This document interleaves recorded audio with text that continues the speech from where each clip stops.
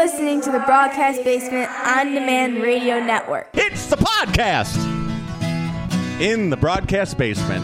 BroadcastBasement.com. All right. Welcome to episode 55 of Cinemental. How can you talk if you haven't got a brain? I don't know. But some people without brains do an awful lot of talking. Then why don't you kiss me like everybody else does? How about new? The thing is, Bob, it's not that I'm lazy. It's that I just don't care.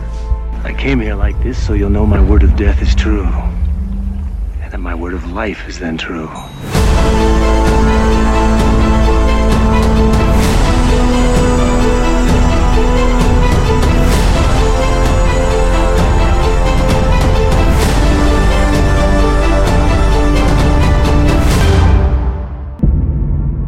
Hello, everyone, and welcome to another episode of the movie podcast we can only hope you enjoy listening to as much as we enjoy making. My name is Stephen Hovicki, and as always, I'm here with my co-host, Hassan Godwin, and Latham Conger III. Merry Christmas. Merry Christmas, everyone. No guests tonight, and we're going to simply enjoy each other's companies as best we can and discuss our own personal happy holiday films. Oh, okay. That's not, Now go that's for not about where you were 3 going. I'll go for about 3 minutes. Bah humbug.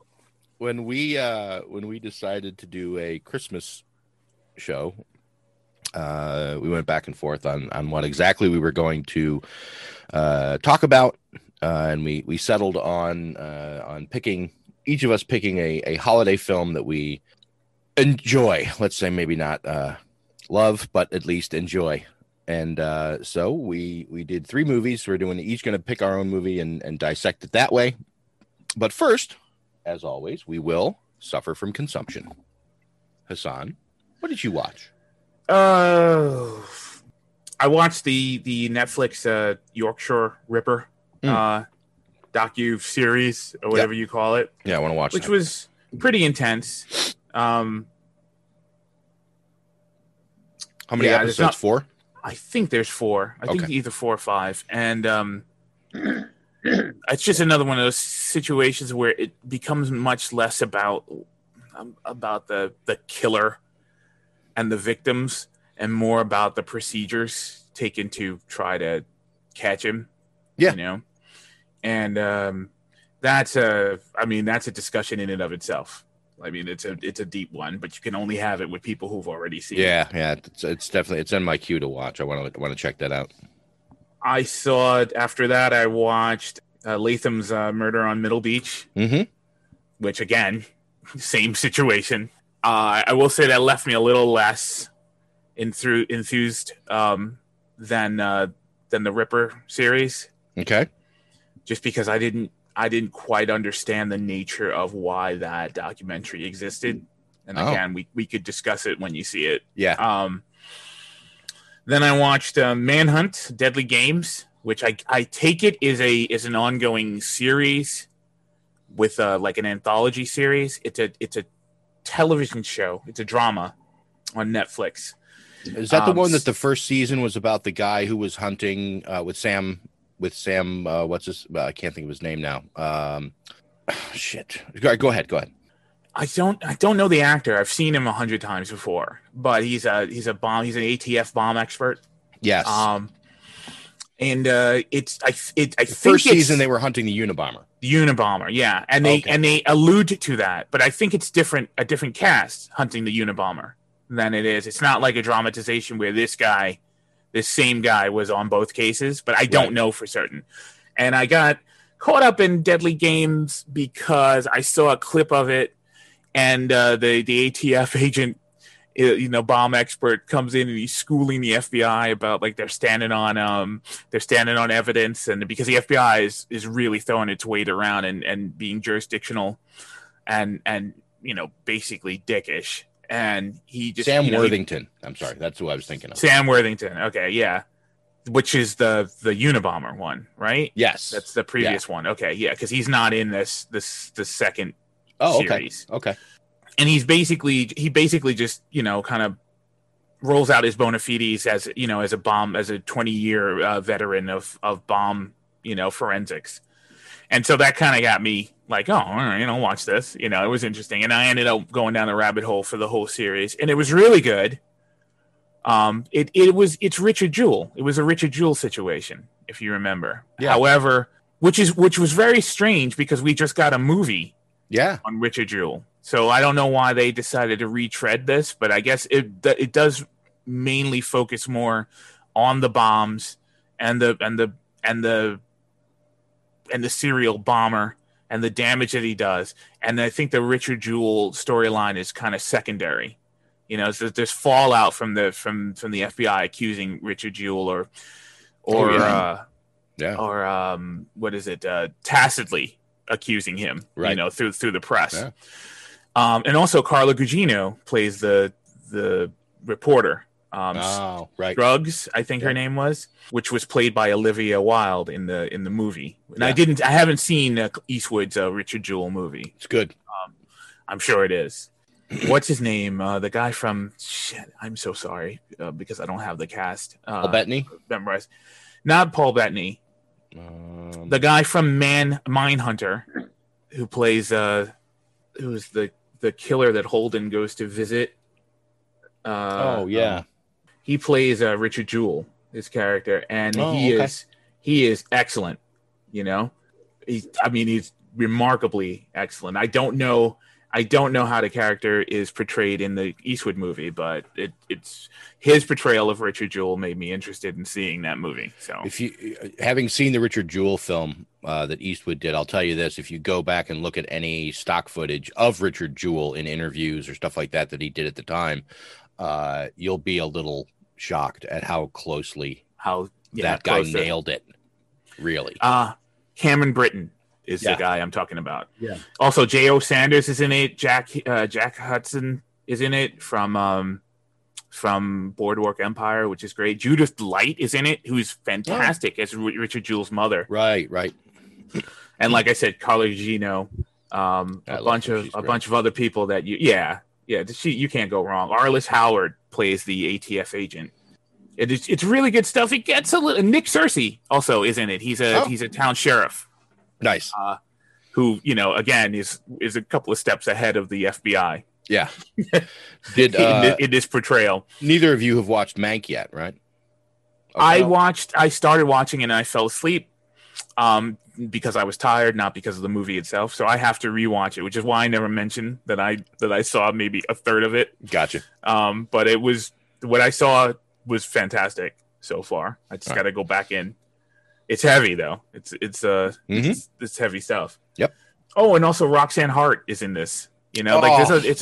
I used to love Roxanne Hart. Yeah, she the girl from Highlander. Yes. She plays Arliss Howard's wife. They're great. It's a good show. It's very 90s. It's very Forensics Files kind of thing where it's it's a standard genre, but you do get caught up in it very easily. So it's really good. I watched because Roku got HBO Max finally. Yeah. I watched 2 Weeks to Live with Maisie Williams and a bunch of other British people that I don't recognize. I don't know that.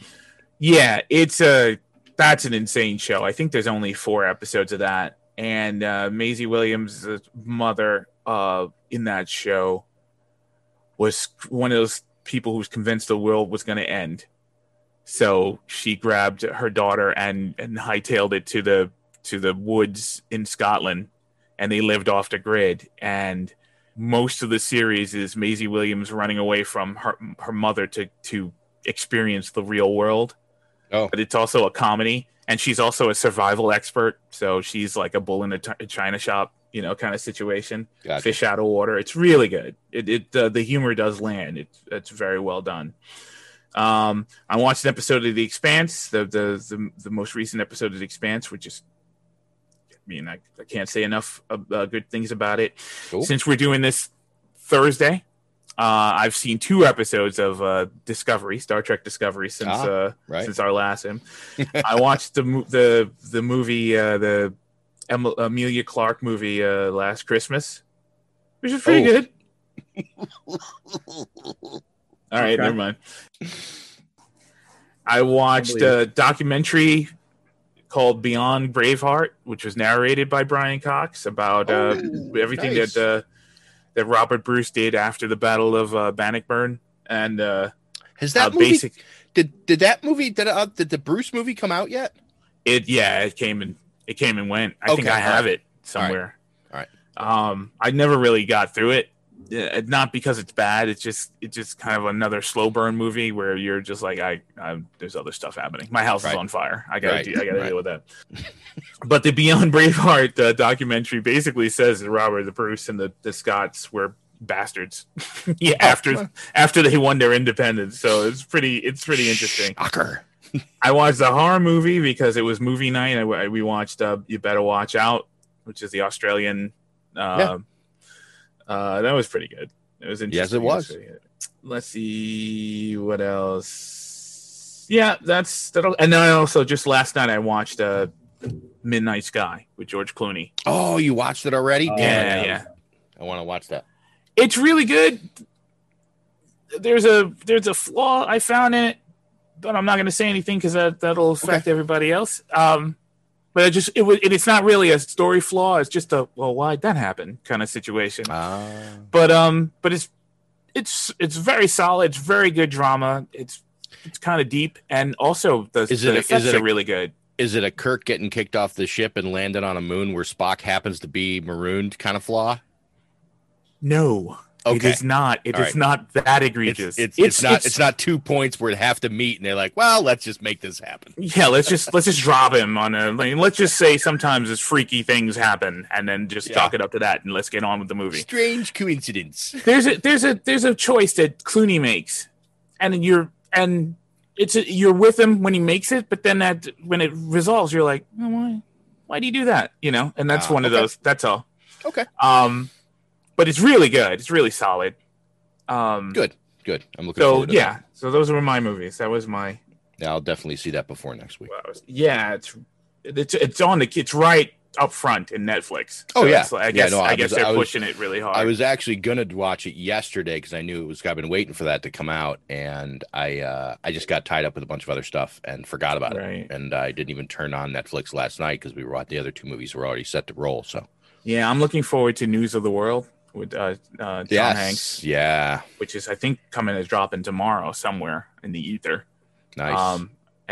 So I think it's in theaters, but hopefully it's also going to stream somewhere. So we'll see. Yeah, Wonder Woman's already opened in China, so I keep waiting for a version of that to show up online somewhere because I figure it can't be long. Probably. Well, if you have it'll be out tomorrow anyway. So yeah, it'll be at 3:00 this morning. 3:00 tomorrow morning. Yeah, on HBO Max. Everybody, that's a mixed reactions to it. Really, really interesting to see. I'm sure I will enjoy it, just because. But so there you go. That's we have all suffered. So next we'll jump into Hassan's choice as favorite Christmas film, National Lampoon's Christmas Vacation. To be jolly, fa la la la la la la la. After vacationing across America and throughout Europe, Take it, Russ. this holiday season, the Griswolds are going to play it safe. They're staying at home. What he's going to get is the gift that keeps on living. Merry Christmas. Do you sleep with your brother? Do you know how sick and twisted that is, Mom? Well, I'm sleeping with your father. We're gonna call, but Eddie wanted to make it a surprise. If I woke up tomorrow with my head sewn to the carpet, I wouldn't be more surprised than I am right now. Can I show you something? I was just browsing. If Santa is smart, he'll stay well clear of this joint. It's a death trap. Christmas with the Griswolds. Everybody come out quick, look at the lights! This year, let Chevy Chase light up your holidays. National Lampoon's Christmas Vacation. You'll crack up. From 1989, directed by Jeremiah Chechik with a running time of 97 minutes. The Griswolds are back as Clark decides to stay home and have a good old-fashioned family Christmas at home. As one would expect with a vacation film, he gets all he wishes for and then some. Hassan, why is this your favorite Christmas film? All right, so it's no secret that I'm not a big Christmas person, and really, so your green screen would suggest otherwise. I was actually going to put some tinsel on it for the show, but That's funny. I decided to. But this movie, first of all, the European Vacation was not a great movie as far as I was concerned. Oh, so I loved start National with great Lampoon's- in that analogy. Okay. I liked National Lampoon's Vacation. I loved it. And then this one started out just as a, this one's better than European Vacation, at least, right? And then over the years, it's just one of those movies that just keeps working on you. Like, it's like you like it initially because it's not terrible. And then eventually you start to really love it for what it actually is. Clark Griswold is the quintessential underdog. Some of it is his own doing, but a lot of it is like sort of like George Bailey, like just he's a victim of, circumstance. In Griswold's case, he's the victim of, being encumbered with hapless beings who are there to, ruin his idea of the perfect whatever. That's the ongoing theme on a regular basis, that he's his own worst enemy because he over idealizes everything. And then when the normal people can't live up to his ideals, he's dismayed and depressed by it. And that runs all the way from Vacation to Christmas Vacation. Anybody who's kind of semi got an issue with, or kind of a dubious relationship with the universe, can kind of identify with Clark, in his attempts to make everything great, and the universe seems to conspire against him. Even though the more you mature, the more you realize that the problem is you.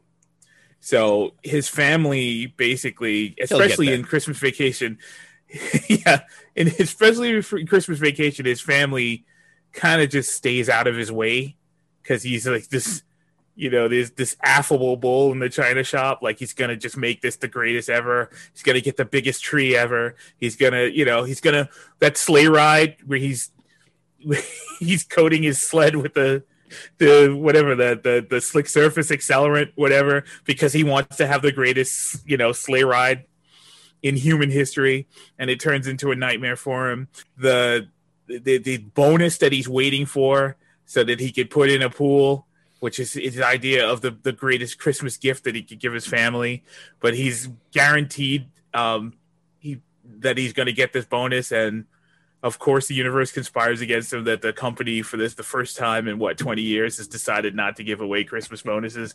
There's just a bunch of stuff in it that and Chevy Chase is so brilliant. It's just like in a strange way, just like Jimmy Stewart, he's so brilliant at being the cause of his own misery, but still being, in my opinion, still being a protagonist, still being sympathetic, and that he just goes too far. And it's also very, it's a wonderful, fluffy Christmas atmosphere. The Randy Quaid's children who never had a good Christmas. Clark makes it his business to try to give them a wonderful Christmas, even though he can't stand Randy Quaid. I love this movie for 1,000 reasons. That's really hard because it's not really a solid film. It's all over the place, really, in narrative. But all the jokes still land with me. I love the film. It's probably my attitude about Christmas, that it's one of the few Christmas movies that I will tolerate, except for Die Hard or Lethal Weapon. I just wanted to make sure you were still listening. How dare you, sir? How dare you, sir? I just love the film. I think I could totally get it if people are like, this film is crap. It's just one of my favorite films. It's a guilty pleasure. It's I still think the jokes are funny. I still quote the jokes with some of my friends. That rant that he goes on at the end when he finds out he's not going to get his bonus is literally just comedy gold, right? The high point of the movie. Merry Christmas, holy shit.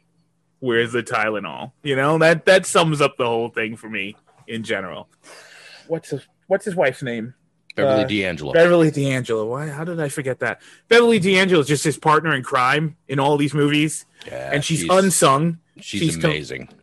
She's totally. I mean, she's got the thankless job because she's not genuinely allowed to chew scenery like Chevy Chase is, but she's got all the subtle quirks of a wife that's like that loves her husband, but just has to put up with his insanity on a regular basis. Right.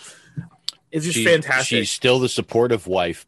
She sees his insanity and loves him regardless. It has nothing to do with anything. That's just part of the package, you know. And she does her best to try and steer him. And actually, in some ways, she doesn't. You know, she just kind of reacts to a lot of the things he does and just does her best to sort of like try and get a pillow there so that when he lands, he doesn't, you know, hurt himself too badly.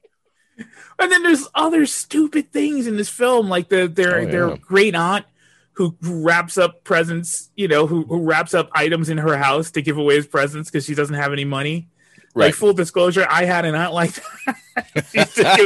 she used to bring stuff that you knew you saw on her mantelpiece the last time you were at her house, you know? Awesome. And then so you have to subtly like slip it back in her bag before she leaves, that she can take it home. Just little goofy things like that, you know, that I love. And I think, that the squirrel scene, which is ridiculously stupid, but great.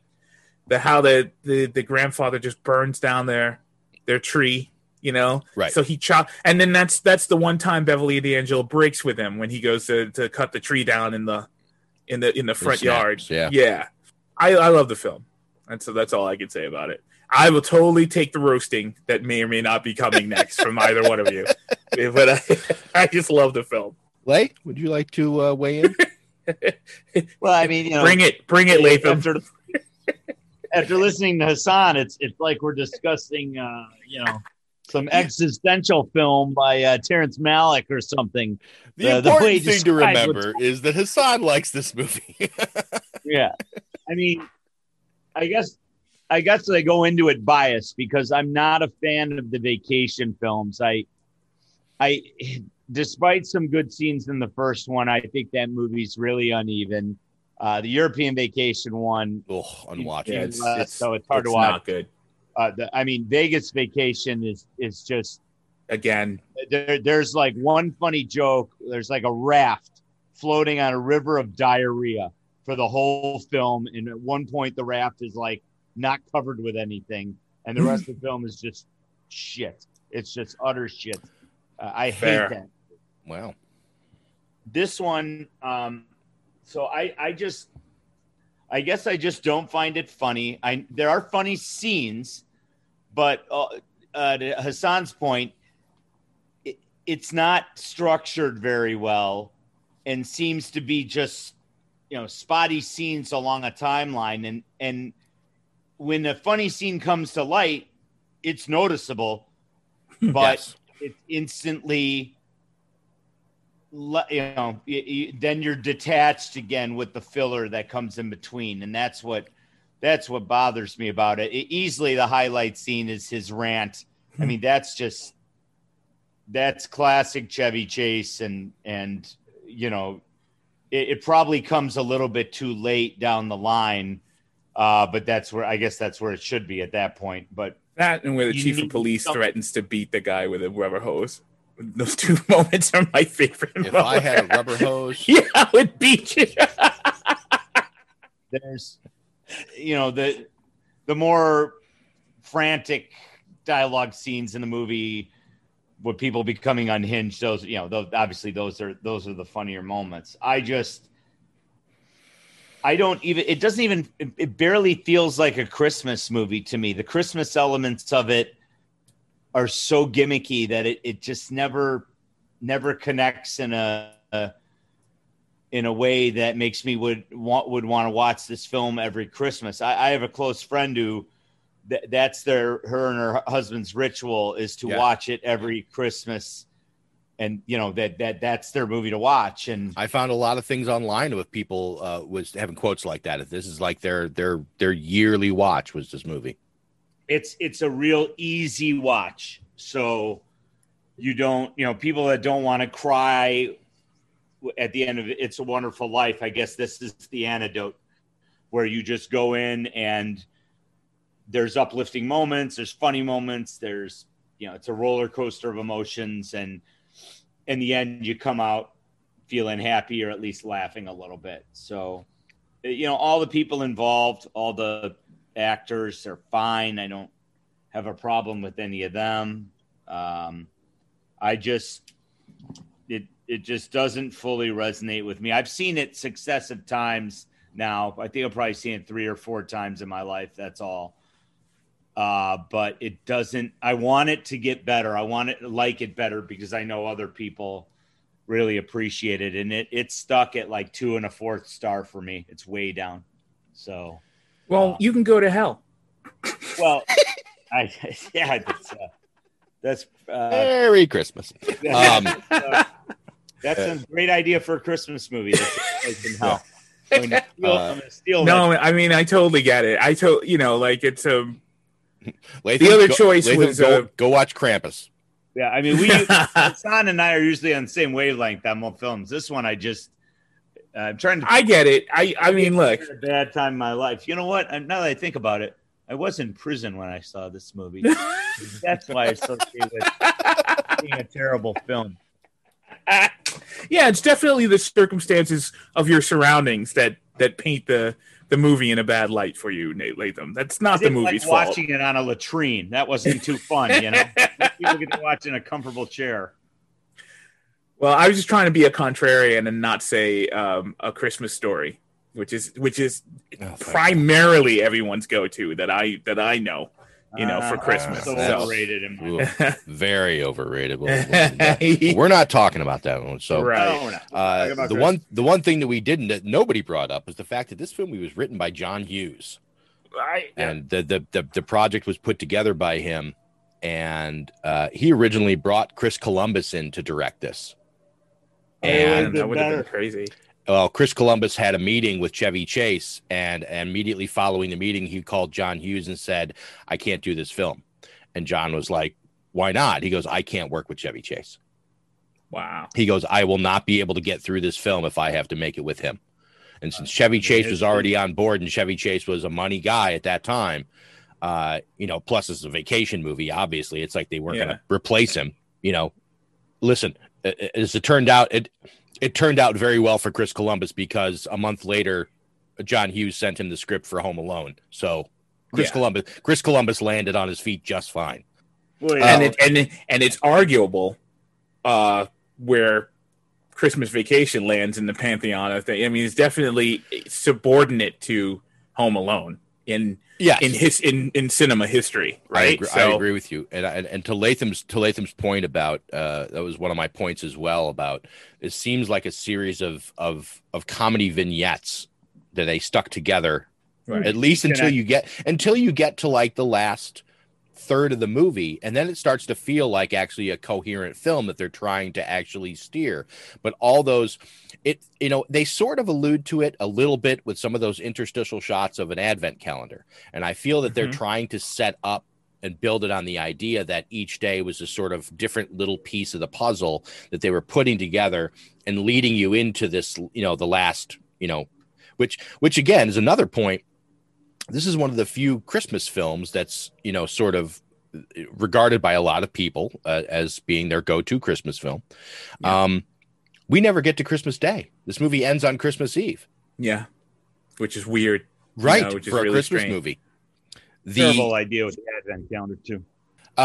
Well, the one thing I will say about it is the, outside of the rant scene, which is obviously the apex of this film, the funniest scene I feel in the entire film, hands down, because I feel like it's Chevy Chase being his most, I want to say natural, I mean, and I'm sure the scene was scripted, but it just feels like him riffing, and it feels like real Chevy Chase at the sort of prime Chevy Chase material is the scene in the department store with the shop girl.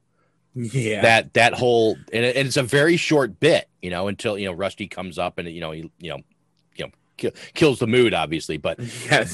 that whole bit is such a throwback to like the stuff we've already seen him sort of experience in previous vacation films, but also just, I mean, it's classic Chevy Chase, this being this sort of like word stumbling buffoon, but come with these great verbal bits. Yeah. In these little that are faux pas. they're so awesome and on point.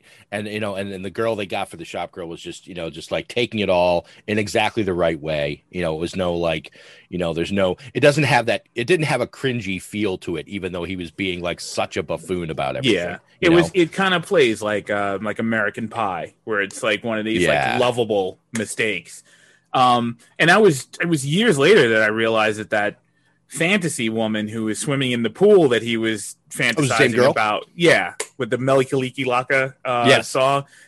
That's the exact same woman. That was his dream girl, apparently. Yeah, for that one, it would have been funny if they could have gotten back Christy Brinkley. Wow. But the movies were big enough by then. They could have brought her in, but I'm sure she was above it by that time. Yeah, who knows what was going on? Maybe they just didn't. Maybe they just didn't want to go into it. He's busy carrying Billy Joel's luggage to his concerts. That's right. Jesus Christ. So the crazy aunt, the crazy aunt that Hassan brought up, May Castell, her film career began in 1930. This is her final film. Her film career began in 1930. She was the original voice of Betty Boop. No. Okay. Yeah. No. And she had actually done the Betty Boop voice as recent as the year before this movie came out for some new Betty Boop thing that they had done, and she did the voice again for it. So she had been doing Betty Boop since 1930 for almost 60 years. Or 60 plus years, I should say. I mean, that's just an amazing little bit. Dude, I can't, it doesn't matter what movie he's in. I can never say enough about William Hickey. I think that William Hickey was one of the great unsung B actors, that he shows up in everything. And even the voice of the doctor in Nightmare Before Christmas, you totally just see him as that guy. I mean, just hearing that voice. Yeah, he's so awesome. I love the little side people that they had in this. The rant is so funny because so many people think the rant was an ad-libbed Chevy Chase thing, and it was ad-libbed to the extent that, so when they shot the scene and he's standing there and you see the backs of everyone looking at him as he's going off. So apparently all of them, everyone in the scene had a sign hanging around their neck with a word on it. And it was up to him to put it in whatever order that he felt whatever kind of came to him. But all the words were in front of him, and then obviously add in whatever else obviously came into his mind. Nice. I love that. Oh my God, that moment where he dips into the eggnog and he drinks, and you can see his synapses are starting to fire the wrong way. And he's drinking the eggnog. He says, "No, it's good. The eggnog is good. It's good. It's good." And the other absolutely funny line that got me in this movie I laughed out loud at a couple points in this movie. I have to be honest. It's like Hassan said, it's not a great movie. I'll never go out of my way to watch it again. But there are still some funny bits in this movie. I mean, the part where Eddie shows up and he's like, "Was it a surprise, Clark?" And he's like, "If I woke up tomorrow with my head sewn to the carpet, I wouldn't be more surprised." That line, and like you said, the rubber hose line, were two that I laughed out loud at. I like the other, can I get you something, Eddie? Food, eggnog, drive you to the coast, leave you for dead. All those little, like and like the scene where he's at the office and all the entourage of guys behind the boss are walking. He's like, "Merry Christmas, kiss my ass, kiss his ass." Exactly. That again got me. There's certain points. There are certain points in this movie that are just pure Chevy Chase gold, because it just by the sheer amount of things, you're going to hit a few, and there are some that stick out. The one funny, which I noticed in the credits as I was watching them. Did either of you guys watch through the credits at all? Oh yeah, I have. Did you guys notice who the assistant director on this film was? No. Frank Capra's grandson. Frank Come Capra. on. Frank Capra III was the assistant director on this film. Not for real, just as a fake credit. No, his grandson. Yeah, wow. Frank Capra III. Yeah. See you, Latham. We are still simpatico. Yeah. Even if you hate the film. I call that a bad choice by the grandson, but that's fine. Oh, hey, work's no work, reprieve. Yes, exactly. Can't fault the guy. A job's a job, dude. Can't fault the guy for taking work.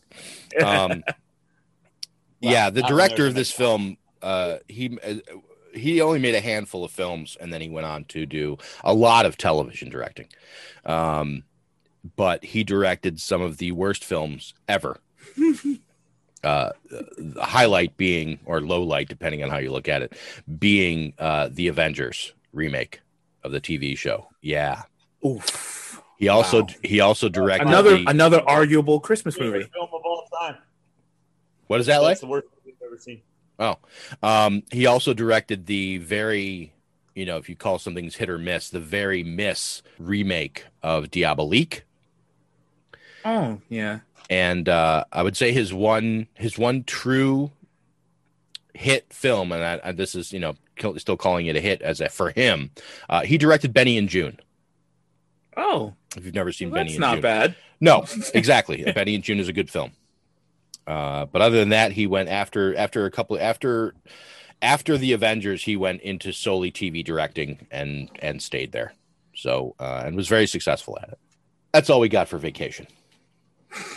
Yeah, I feel so bad because I got this movie sandwiched in between, arguably two classics, and it doesn't hold up as a Christmas movie like It's a Wonderful Life, and it won't really hold up as a comedy. It's indelibly a Christmas movie. You can't say it's not a Christmas movie. I'm saying seminal, like a seminal work, like It's a Wonderful Life as a seminal Christmas movie. But that's just the thing. You look online, and I mean the same thing with A Christmas Story. Like we both just said, A Christmas Story is not a great movie, but it's become a modern version of It's a Wonderful Life for a lot of people as being the Christmas movie of their childhood. Right. It's the movie that they grew up watching every Christmas.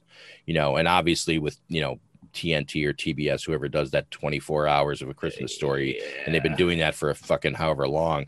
I mean, You're right. I can't. All right. I'll stand by my choice then. Damn it. Yeah, absolutely. As well, you should. For the show today, folks, I'm really glad you came, and I hope you have a happy holiday with your family. We sure are going to.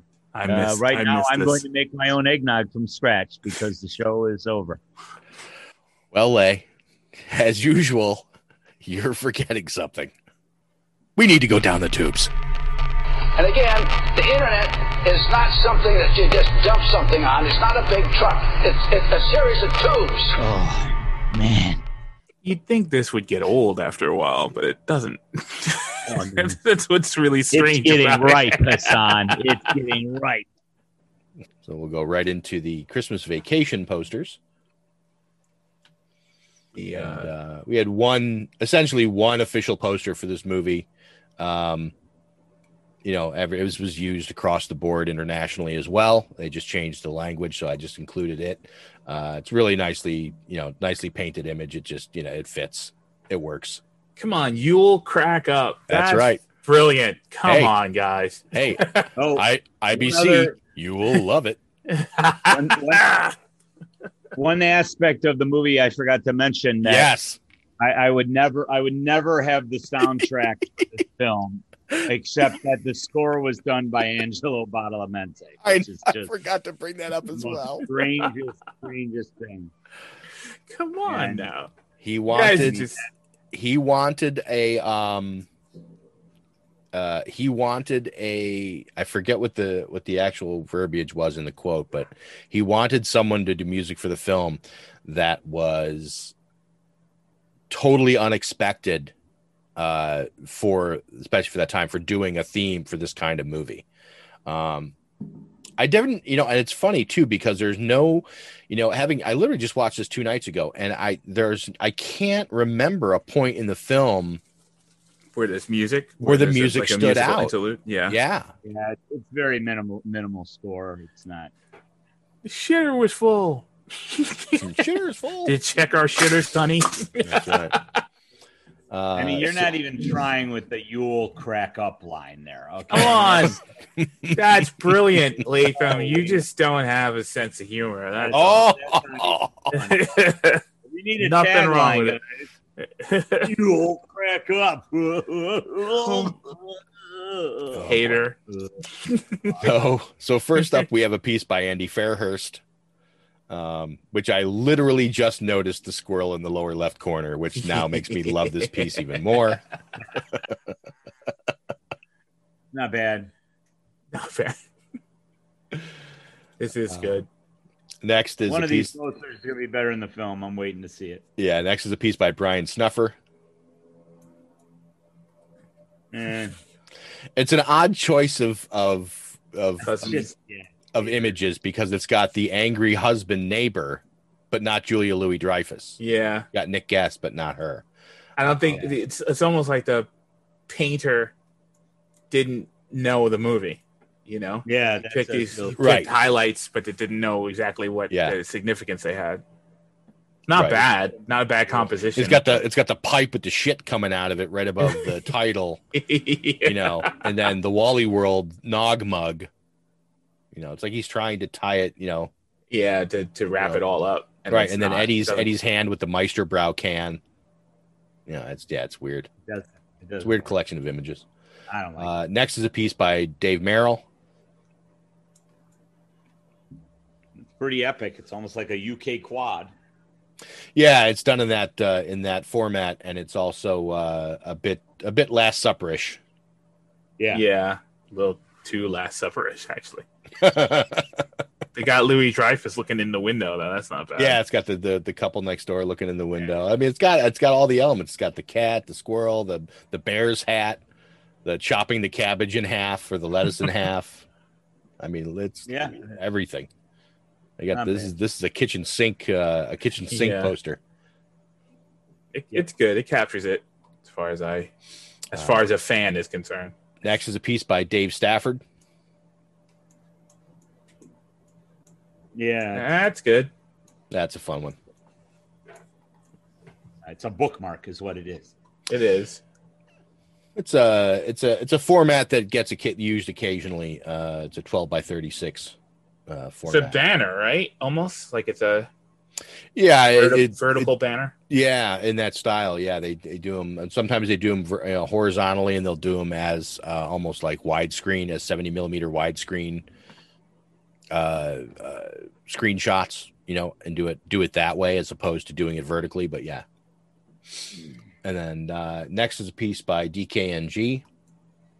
Oh, that's a nice one. That's almost the same shot as the other.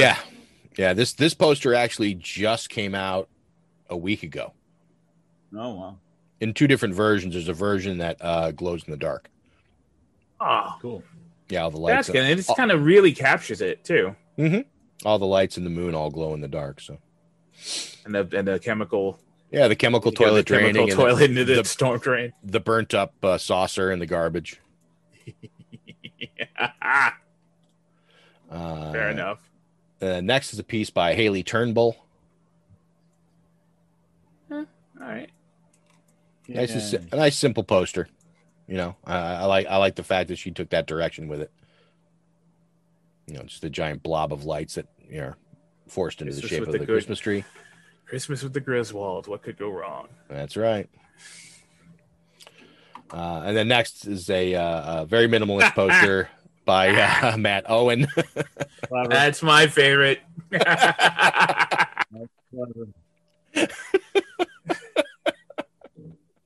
Yeah, check our shitters, honey. That's right. That's right. Next is a piece by Nate Gonzalez. Yeah. Weird. I don't like this one. It's like a Christmas card. Oh, right? Jesus Christ. Yeah, it's kind of like a Christmas card. Yeah, I don't like it. Creepy. And next is a poster by Rich Davies. This works. Yeah. Captures him, the wife, the kids. Mr. Shirley. Yep. And yeah,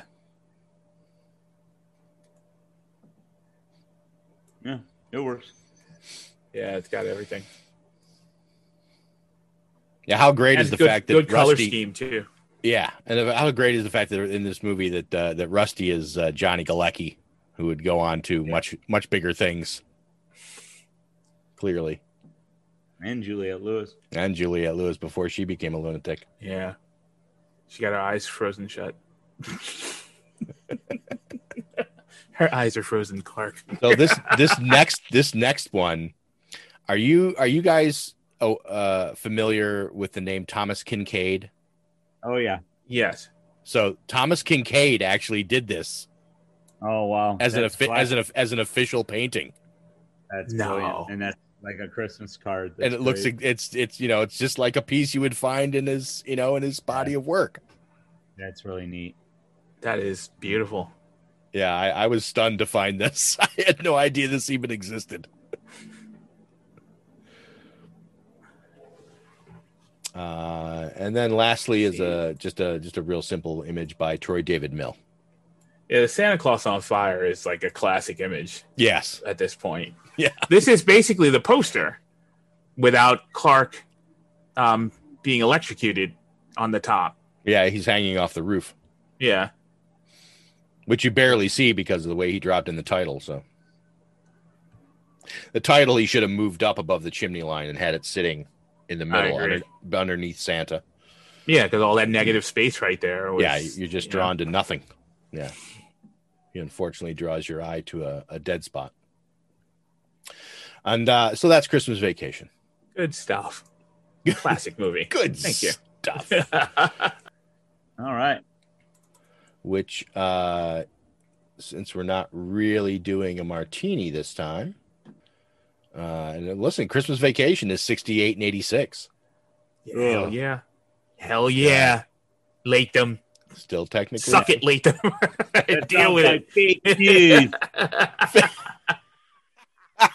I had all my friends review bomb it, so that's why it's got a favorable score. It's fake movie news. Fake news. On a side note, something I found on YouTube yesterday when I was bouncing around looking in my Timothy Oliphant wormhole, I discovered that Variety has done these things called Actors on Actors videos. And it's just two actors sitting in chairs facing each other, talking to each other about their recent films. So they've got a couple of them that showed up immediately. One was Chris Evans and Scarlett Johansson, which is, I watch Scarlett Johansson read the phone book, for God's sake. And the other, how I feel about Emilia Clarke, but you guys poo-pooed me. I like Emilia Clarke. I talk about Last Christmas, and you guys. That's the movie. It was a collective shrug from the two of you. That's right. It was a very collective shrug. But the other one, which I watched all the way or listened to all the way through, really interesting to hear these two guys talk together. Adam Sandler and Brad Pitt. Wow. Okay. Yeah. These guys have known each other forever. They just, their paths generally don't really cross. But because Sadler's talking about Uncut Gems, and Brad Pitt had Ad Astra and Once Upon a Time in Hollywood.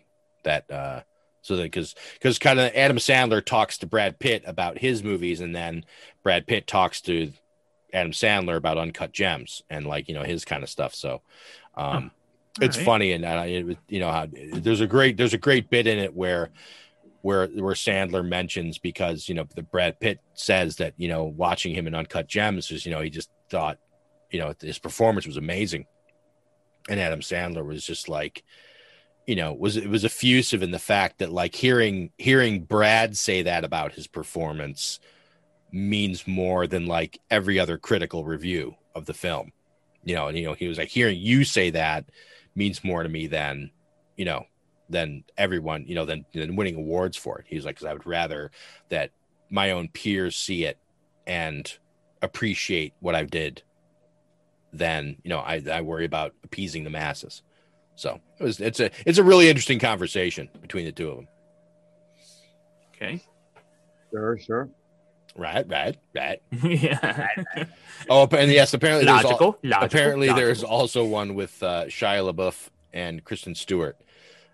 But as much as I love Kristen Stewart, I fucking hate Shia LaBeouf, and I don't know that I can sit and listen to him talk for 40 minutes. Yeah, these recent allegations are gonna put him to be done.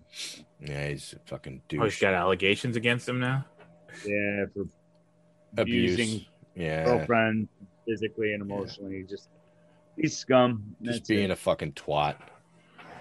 Which is too bad. His career is such a roller coaster of like positives and negatives. It's like he does all this stuff, and then he goes and does something incredibly stupid, or something comes out and it's just like, no, this guy's a bad guy, and then he goes down, and then he disappears for a year or so, then he comes back and he has like a whole slew of like immensely critically acclaimed films, not only necessarily that he was involved acting in, but like some involved were like him writing and whatnot. And then all of a sudden this stuff all rears its head again about abuse allegations and all this other stuff, dark shit about his personal life.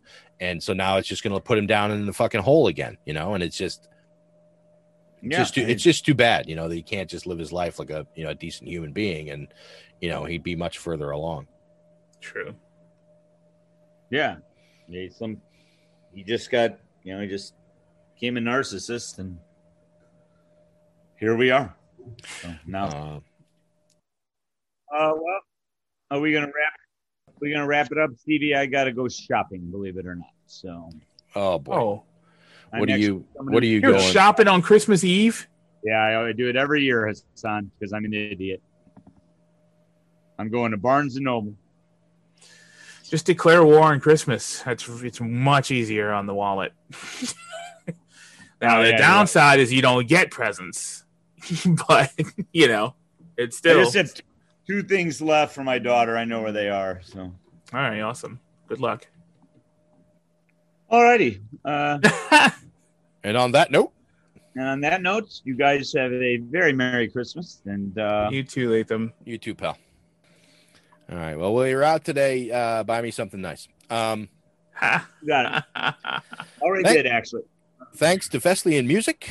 Please check out our website at cinementalpod.com for all the poster images we discuss on our Down the Tube segments. And don't forget to download and subscribe to Cinemental wherever you enjoy your podcasts. You can always listen to new episodes at cinementalpod.com. Also, you can also follow us on all major social media accounts at cinementalpod. For Hassan Godwin, Latham Conger, myself, we say thank you so much for listening. And as always, in the words of our friend and toy delivery engineer, Truman Burbank. Good afternoon, good evening, and good night.